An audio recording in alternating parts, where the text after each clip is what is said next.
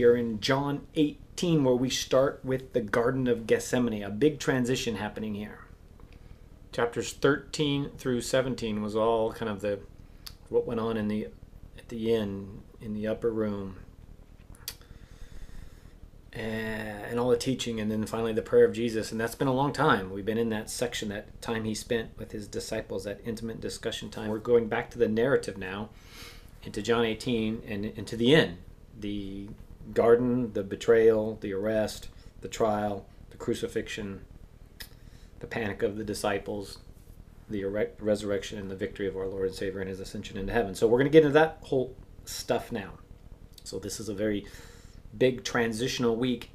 So open your Bibles with me to John 18, and I will open us up in a word of prayer. Father, as we open up your word today and we transition, and we're doing this in the middle of July, and normally this is kind of the Easter message, but as we look at the last few days of Jesus on earth and everything that went on there, will you open us up to the story that we are also familiar with and teach us truths that will transform our lives, truths that will transform, because we open ourselves up to the living and enduring Word of God.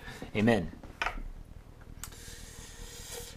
In fact, that's our logo. You can see it above. First Baptist Church. Listening to the Word of God, learning from the Word of God, and then living out the Word of God. And I pray that that's what we're doing. Even if you're not meeting in a specific building in person, we are still commanded to listen to the Word of God, to learn from God's Word, and to live out God's Word. And I pray that everything we do in this church,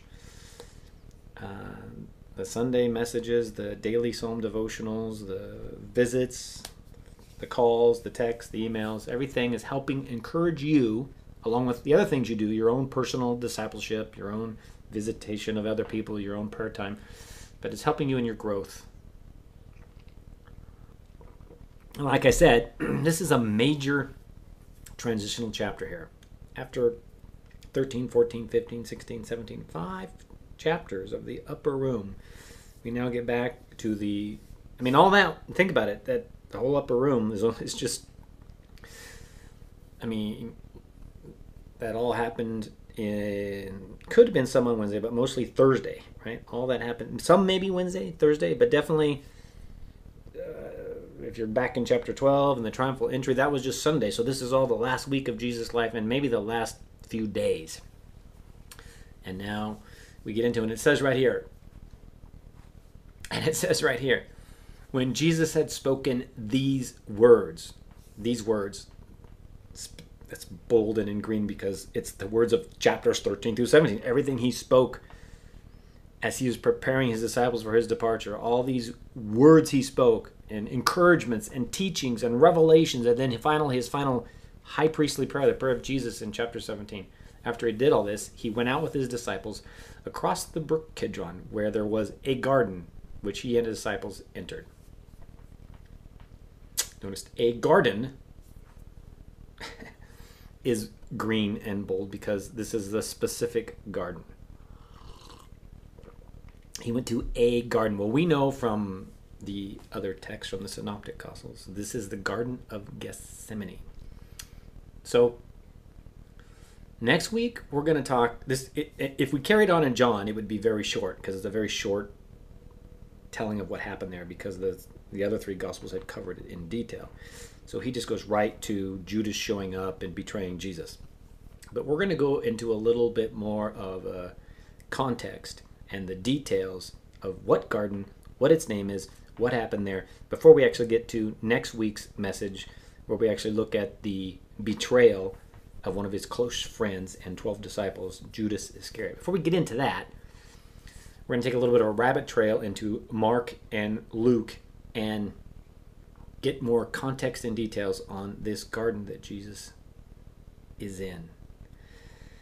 And it's with I don't know, it's kind of like communion. It's with like a heavy heart or a sweet and sour approach that I come to this because it's a heavy thing. The Son of Man taking on the sins of the world. My sins, your sins, upon the eternal spotless Son of God. The idea that the Trinity is split, that he who was holy for all eternity would take the sins of mankind upon himself to purchase our salvation. It's an amazing thing, and so it's with a little bit of somber attitude that I approach this. It's glorious because that's why it's called Good Friday, right? It's good for us, but it was bad in the sense that Jesus Christ took the sins of the world upon him. So we're going to look at that today in detail, starting with his entrance into the Garden of Gethsemane. So let's jump over to Mark 14, and you can follow on the screen. Mark 14, verse 32 and 34, the Garden of Gethsemane. And they went to a place called Gethsemane, and he said to his disciples, "Sit here while I pray." And he said to them, "My soul is very sorrowful, even to the point of death. Remain here and watch." So he's told them at the top, he said, "Sit here." But then later he says, "Watch." And in other places he said, "Watch and pray." And then they couldn't watch and pray, and then they were tired. So here's Jesus at his greatest time of trial, of the tribulation, of about to take the sins of the world and be crucified on top of all that, and everybody flee from him. And his closest friends were encouraged to watch and pray with him, but they slept while Jesus was agonizing to the point of death. My soul, look at that in bold, my soul is very sorrowful, even to the point of death. And yet they were not aware of the situation. They had not seen the signs of the times. They did not know what was going on. They thought he was going to take over the Roman government and lead a military campaign, and really he was the sacrificial lamb, and he's about to partake of the sins of the world. And he's agonizing to the point of death, and they're sleeping. Lord, may you not find us, your servants, asleep when you need us. Actually, he taught that in parables, that when he comes again, will his servants not be lazy and gluttonous and asleep and not aware of what he's doing. But I'm going to talk a little bit about the place that he's at. It's not by chance that he's at a garden named Gethsemane. Why is that? Well, a lot of what Jesus did in his parable teaching, he would use what was around him. So he had been around vineyards and olives and wheat fields, and he taught on this. And this Garden of Gethsemane is a place where they took the olives and they pressed them and got the olive oil out of them, part of their business there. So this was the Garden of Gethsemane. But there's actually named a stone called the Gethsemane stone, which is the big stone that was used to press the olives. And I remember back in the day, Focus on the Family teamed up with Ray Vander Laan, and they put out a series called That the World May Know. And we watched them back in Long Creek on DVD. But I think they're available now. You can get them in digital format somewhere. I think I have found some clips of That the World May Know by Ray Vander Laan online, and I've watched some of them recently. But I remember thinking back to this, and what was cool about Ray was he was on site in Israel, and he would walk through these locations and then do a teaching about events that happened there. So, if he was in Jericho, he would talk about the walls of Jericho. And if he was at the tomb of Jesus, he would talk about that. And well, he went to a garden, maybe not the exact one, but he went to a place where they press olives, and was talking about the Garden of Gethsemane, and specifically the Gethsemane stone. So I'm going to read you exactly what he said in that video so that you get a context from him, who's a professional tour guide in Israel and knows the history of Israel, and even made a video on it with Focus on the Family. He says this. Let's see if I can find it. In his That the World May Know video on the Gethsemane stone. The word Gethsemane is derived from two Hebrew words. Gat, which means a place for pressing oil or wine, and Shimonium, which means oils. Together, it's Gethsemane. During Jesus' time, heavy stone slabs were lowered onto olives that had already been crushed in an olive crusher. My soul is crushed even to the point of death. My soul is heavy even to the point. So Jesus has already been crushed, and now on top of him, the Gethsemane stone's going to be laid. Oh, I'm just supposed to be reading right now. Sorry. During Jesus' time, heavy stones were lowered onto olives that had already been crushed into an olive crusher. Gradually, the slab's weight squeezed the olive oil out of the pulp, and the oil ran into a pit. The oil was collected in clay jars. Collected in clay jars. The oil, Jesus paid the price. The oil was pressed out of him. Later on, we're going to see he sweat mixed with blood. But Jesus, he's already been crushed.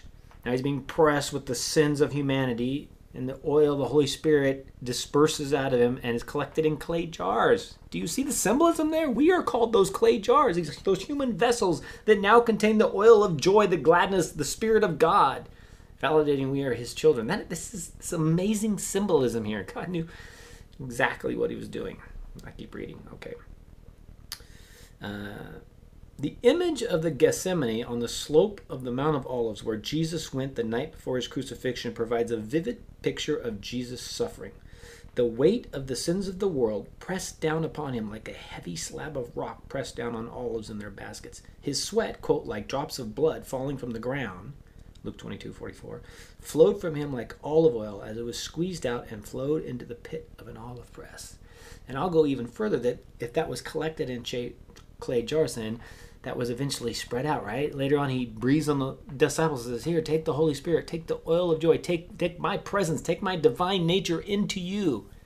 He took our sin and gave us his righteousness, and right now he's being pressed in the garden, and they're asleep. But what amazes me is here you are, Jesus in the place of the heavy stone, the Gethsemane, is telling his disciples, my soul is sorrowful, even to the point of death. He's being crushed. He's being squished.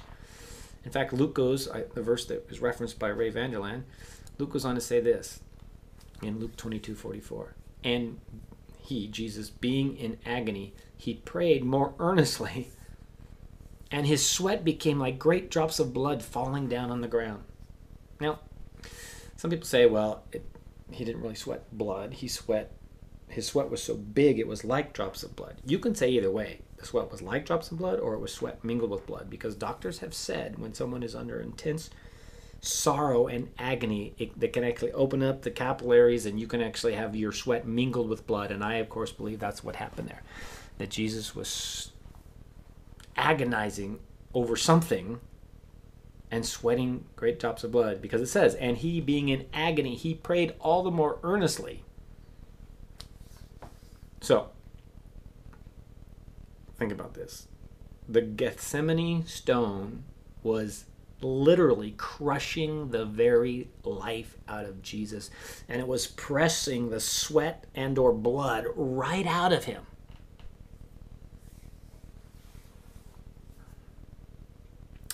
Hundreds of years before this, Isaiah prophesied this in Isaiah 53:5. He was pierced. He was crushed for our healing and peace with God. Okay, so he later does get pierced, both the nails through his hands and feet, but also the spear that went up and pierced him specifically. No bones were broken, but he was speared. Prophesied that he would be pierced. But here he's crushed. He says, I'm agonized, I'm crushed, the weight of... And he's in Gethsemane, the garden of the heavy stone that presses the olive to get the oil out so it can be collected in clay jars. Oh, the weight of sin. My sin. Your sin. It crushed our Savior. And so there's been movies and there's been commentaries and there's been discussions on this agonizing time in Jesus' life when he's crying out to God and he's sweating drops of blood. And a lot of it is focused on the physical pain of him being crucified. It was the worst form of torture known to man at that time, the worst way to die. And of course, although I believe that, I think there's something more significant, something more spiritual going on here. It doesn't seem to me that the God-man, the God became man, Jesus, would be agonizing that much over the crucifixion, although that's bad. I think there's more going on there. And so this is a tough place. It's a tough prayer as he cries out to the point of agonizing and sweat mingled with blood.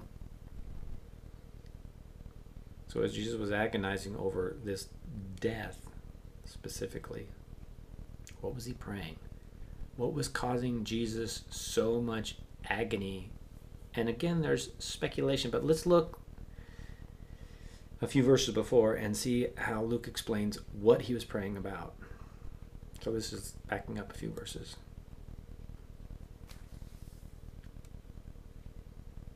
Luke 22:41 and 42. And he withdrew from them about a stone's throw, and he knelt down and prayed, saying, Father, if you are willing, remove this cup from me. Nevertheless, not my will, but yours be done. So obviously in his humanness, it wasn't his will to do whatever he needed to do. And he says, Father, if there's any other way to accomplish my task on earth, which is to redeem humanity. That's very clear in Scripture, and the whole book of John's been teaching it.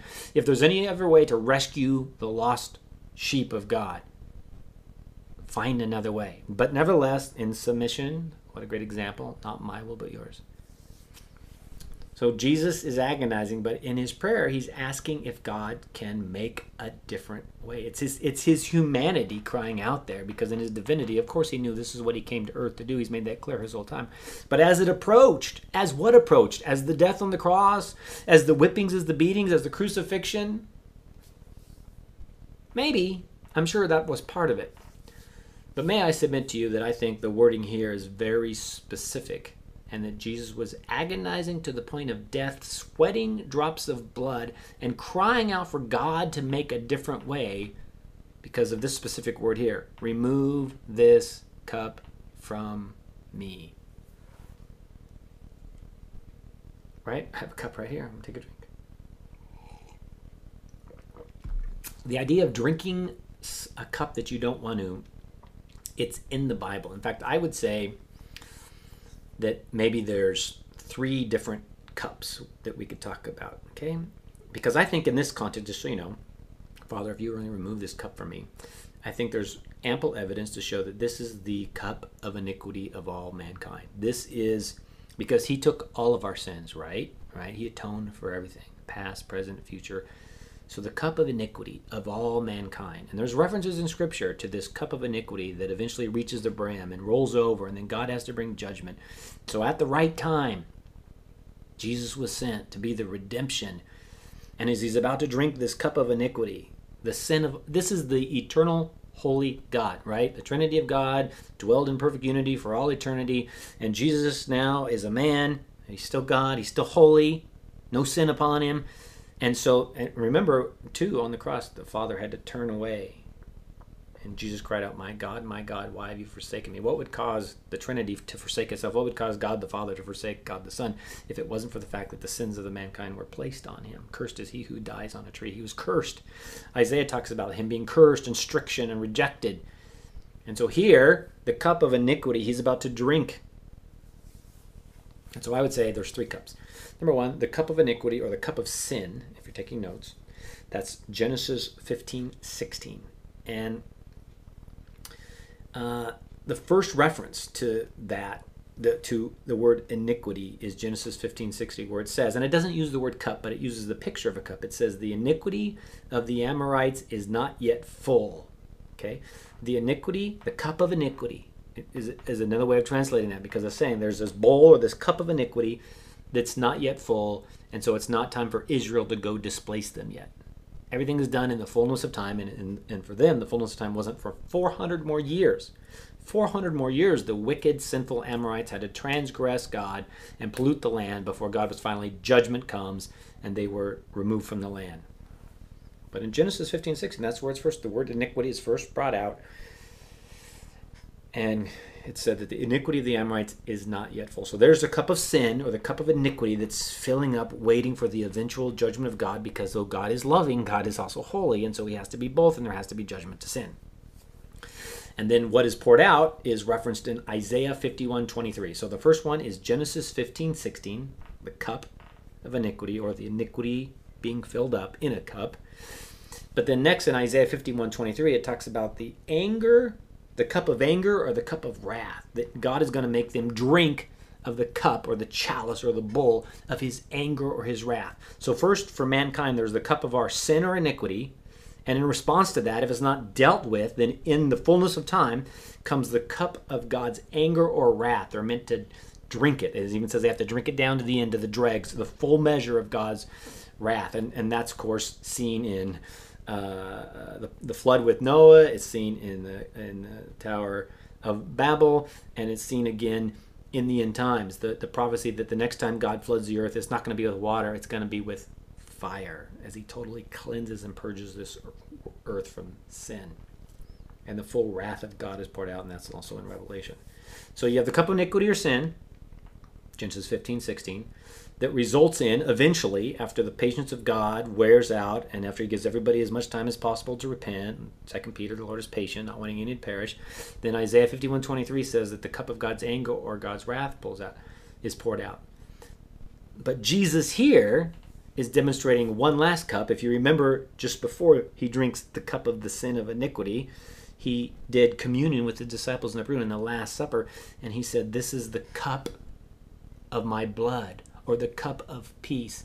And so he said, this is, and as he did communion, this represents, right, my broken body and my blood. The cup of blood is what he called it, that brings you peace with God. So for the only way to deal with our cup of iniquity as it fills up is to either receive the cup of God's anger or cup of God's wrath, or to avoid it by partaking the cup of God's blood, of the covenant in blood, or the cup of the covenant in blood that brings us peace with God, which is why communion is a big part of the symbolism of reminding us what Jesus Christ has done with us. So for those, of course, you go back to the Israelites going to Egypt and the blood on the doors, okay? So we are covered, we are atoned for by the sacrifice that Jesus Christ made. So I'm saying there's three cups. The cup of iniquity or sin, which leads to the cup of anger or wrath, which can only be placated, avoided, annulled by the cup of the blood of Jesus, which brings us peace. And in Isaiah as well, verse 53:6, it says this, "And the Lord has laid on him the iniquity of us all." There it is, the cup. Okay, two different pictures there. The Gethsemane stone, and the Lord has laid on him this heavy stone, the iniquity of us all. And he drank of our iniquity, and on the cross he took the full wrath of God, which is why God had to say, turn his back on him. Jesus had to say, my God, why have you forsaken me?" Because Isaiah, hundreds of years before, says, "And the Lord has laid on him," Jesus, "the iniquity of us all." Here in the garden, if you want to be specific, it's like here as the stone of the sins, the way it, as he's saying, "Lord, take this cup from me." It's all looking forward to the cross, but in a sense, here he was actually kind of drinking of that cup. He was taking the sin upon him at that point and ready to be then crucified. He would bear that burden to the cross and be punished for our sin to then remove it from us forevermore. I think that's interesting. That here in the garden, Jesus is grappling with drinking the cup of iniquity, taking my sin, your sin upon himself. And then he bore it to the cross, and he paid the price, death, for our sin. He bore our burden. God laid the iniquity of us all on him, and it crushed him, and he bore it to the cross and dealt with it and removed it as far as the east is from the west and atoned for us, and then was able to give us his righteousness, put his oil, his spirit in our clay jars. That's why I say I approach this passage of Scripture in John 18 and the parallel verses that we're covering with sober reality. Yes, it's joyful what he did for us, but it's also sobering what God had to do, the depths that God had to go to redeem lost humanity, to redeem me. And then, of course, looking in the yellow, the bold yellow, nevertheless, that's a very big term there, right? Nevertheless, your will be done. The submission of Christ, may that be something that I learn to imitate. That there's plenty of times in my life where there's stuff ahead of me that maybe I don't want to do or embrace or deal with. Nevertheless, Lord, not my will, but your will be done. Thank you, Lord, that Jesus was willing to be bruised and crushed and pierced.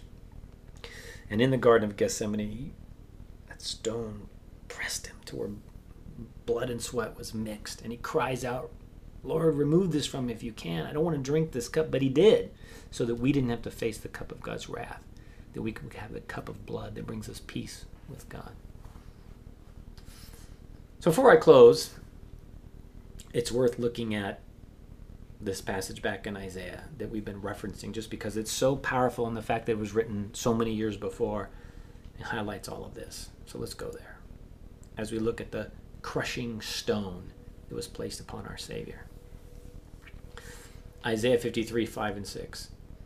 But he was pierced for our transgressions. He was crushed for our iniquities.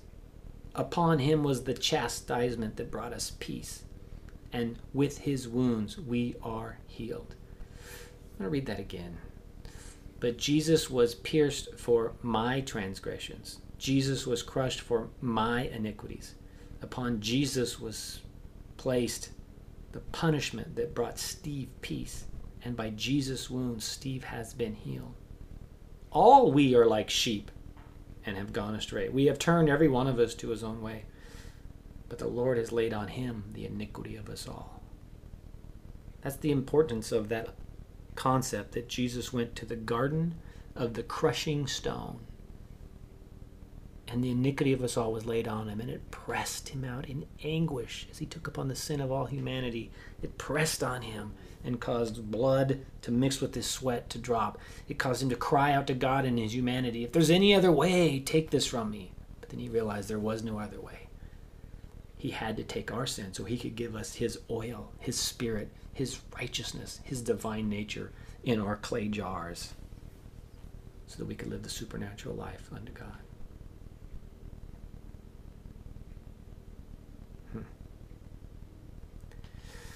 It's heavy business.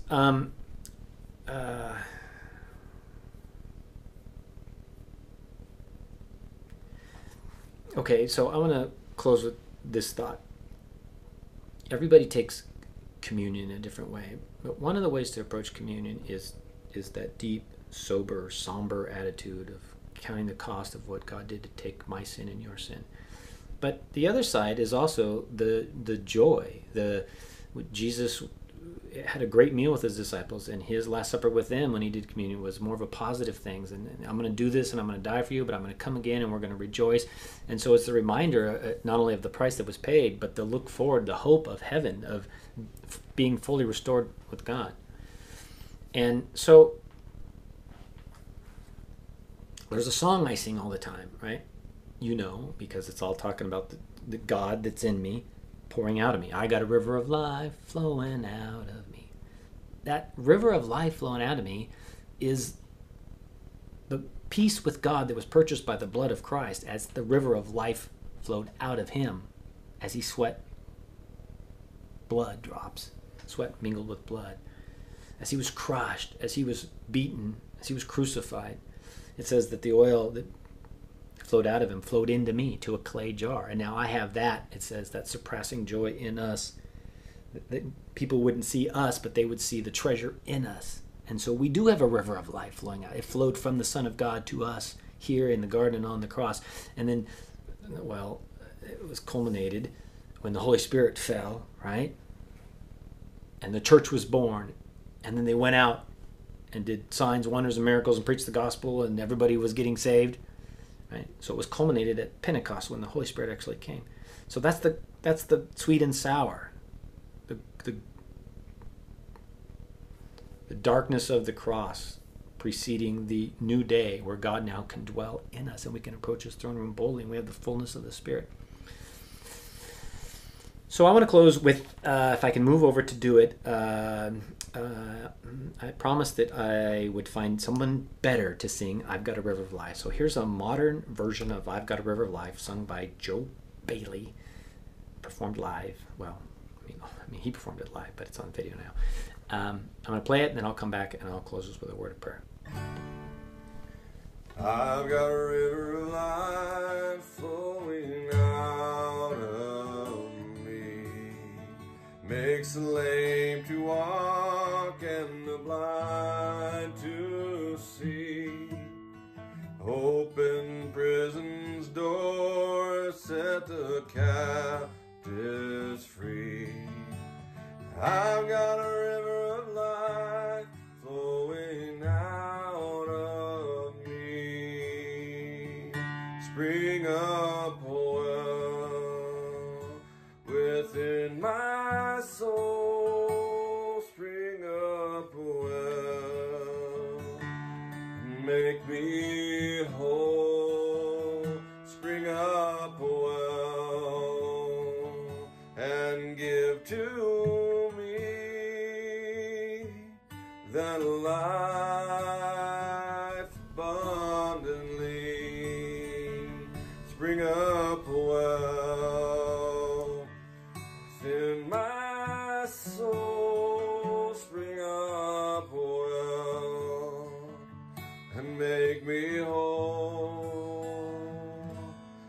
spring up well and give to me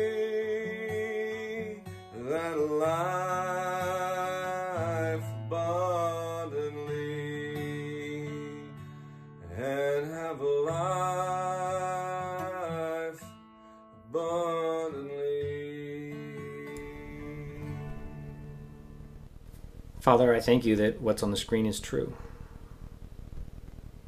That Jesus was pierced for my transgressions. He was crushed for my iniquities. That weight was on him, and it brought us peace. We now have we don't have to face the cup of your wrath or your anger. We drink of the cup of your peace. We have communion, oneness with you, Father. Thank you that we have been healed. Thank you that Jesus took the iniquity of us all. Lord, I just pray that today, as we reflected on that dark time, as the Son of Man is about to be betrayed by his own disciple, as his closest friends are going to flee, but we see the depth, not of necessarily the physical pain and suffering that Jesus went through, but that he who knew no sin became sin on our behalf, that we might become the righteousness of God. What an amazing and awesome and terrible thing at the same time. We thank you for that, and we praise you. Let us never forget the price that was paid for our salvation. In Jesus' name, amen.